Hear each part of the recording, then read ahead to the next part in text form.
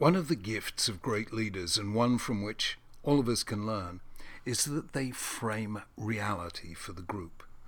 They define its situation, they specify its aims, they articulate its choices, they tell us where we are and where we're going in a way no satellite navigation system could. They show us the map and the destination and help us see why we should choose this route, not that.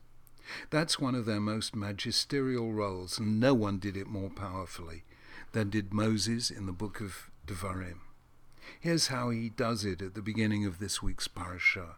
See, I'm setting before you today the blessing and the curse. The blessing, if you obey the commands of the Lord your God that I'm giving you today. The curse, if you disobey the commands of the Lord your God and turn away from the way that I command you by following other gods which you have not known. And here, in even more powerful words, is how he puts it later in the book. See, I set before you today life and the good, death and the bad. This day I call the heavens and earth to witness against you that I have set before you life and death, the blessing and the curse. Therefore choose life, so you and your children after you may live. What Moses is doing here is defining reality for the next generation, and indeed for all generations. He's doing so as a preface to what is about to follow in the next many chapters, namely a systematic restatement of Jewish law covering all aspects of life for the new nation in its land. Moses does not want the people to lose the big picture by being overwhelmed by the details. Jewish law, with its 613 commands, is detailed. It aims at the sanctification of all aspects of life. Its aim is to shape a social world in which we turn even seemingly secular occasions into encounters with the divine presence. Despite the details, says Moses, the choice I set before you is really quite simple. We, he tells the next generation, are unique. We're a small nation.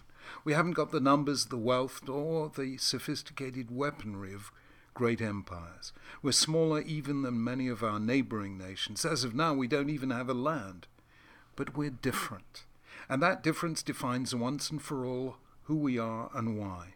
God has chosen to make us his stake in history.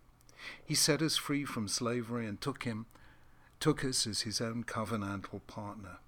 That isn't because of our merits. Moses says it's not because of your righteousness or your integrity that you're going in to take possession of the land. We're not more righteous than others, said Moses. It's because of our ancestors, Abraham, Isaac, Jacob, Sarah, Rebekah, Rachel, and Leah, because they were the first people to heed the call of one God and follow him, worshipping not nature but the creator of nature, not hierarchy but a society of equal dignity that includes within its concern the widow, the orphan, and the stranger.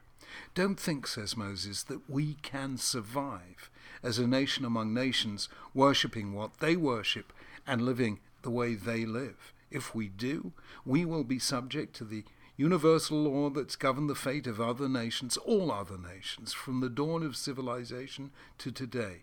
Nations are born, they grow, they flourish, they become complacent, then corrupt, then divided, then defeated, then they die, to be remembered only in history books and museums. In the case of Israel, small and intensely vulnerable, that fate will happen sooner rather than later. That's what Moses calls the curse. The alternative is simple. Even though it's demanding and detailed, it means taking God as our sovereign, judge of our deeds, framer of our laws, author of our liberty, defender of our destiny, object of our worship and our love. If we predicate our existence on something, on someone vastly greater than ourselves, then we will be lifted higher than we could reach by ourselves. But that needs total loyalty to God and his law. That's the only way we will avoid decay, decline, and defeat. There is nothing puritanical about this vision. Two of the key words of the book of Devarim are love and joy. The word love, ahav, the root to love, appears twice in the book of Shemos, twice in Vayikra, not at all in Sefer Bamidbar, but 23 times in the book of Devarim. The word joy, the root lismoach, appears only once in Bereshit, once in Exodus, one in Vayikra, once in Bamidbar, but 12 times in Devarim.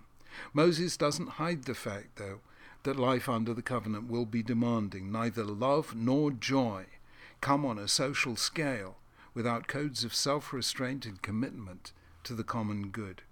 Moses knows that people often think and act in short-term ways, preferring today's pleasure to tomorrow's happiness, personal advantage to the good of society as a whole. They do foolish things individually and collectively. So throughout the book of Devarim, he insists time and again that the road to long-term flourishing, the good, the blessing, life itself, consists in making one simple choice. Accept God as your sovereign, do his will, and the blessings will follow. If not, sooner or later you will be conquered and dispersed, and you will suffer more than you can imagine. Thus Moses defined reality for the Israelites of his time and all time. What has this to do with leadership? The answer is that the meaning of events is never self-evident. It's always subject to interpretation. Sometimes out of folly or fear or failure of imagination, leaders get it wrong.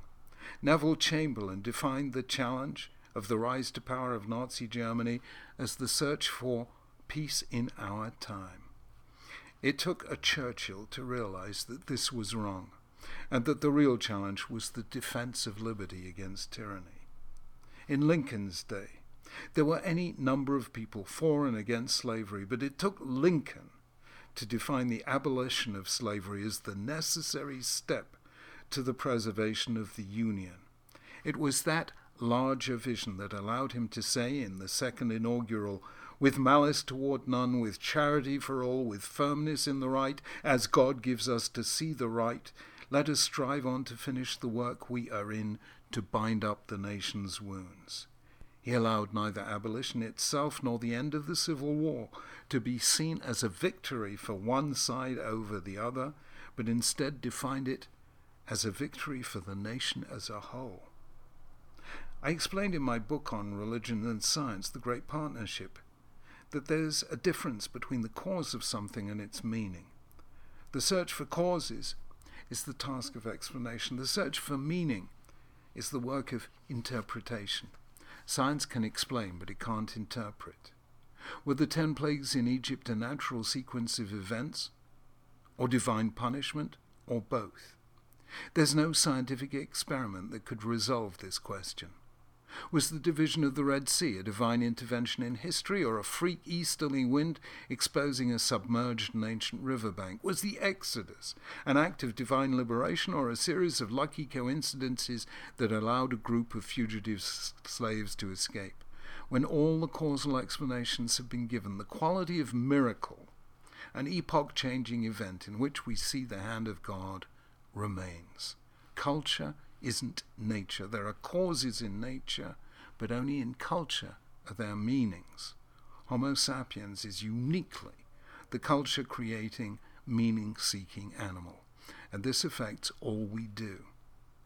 Viktor Frankl, the psychotherapist who survived Auschwitz, used to emphasize that our lives are determined not by what happens to us, but how we respond to what happens to us. And how we respond depends on how we interpret events. Is this disaster the end of my world? Or is it life calling on me to exercise heroic strength so that I can survive and then help others to survive?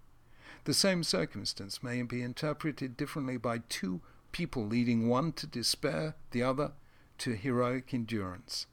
The facts may be the same, but the meanings are diametrically different. How we interpret the world affects how we respond to the world, and it is our responses that shape our lives individually and collectively.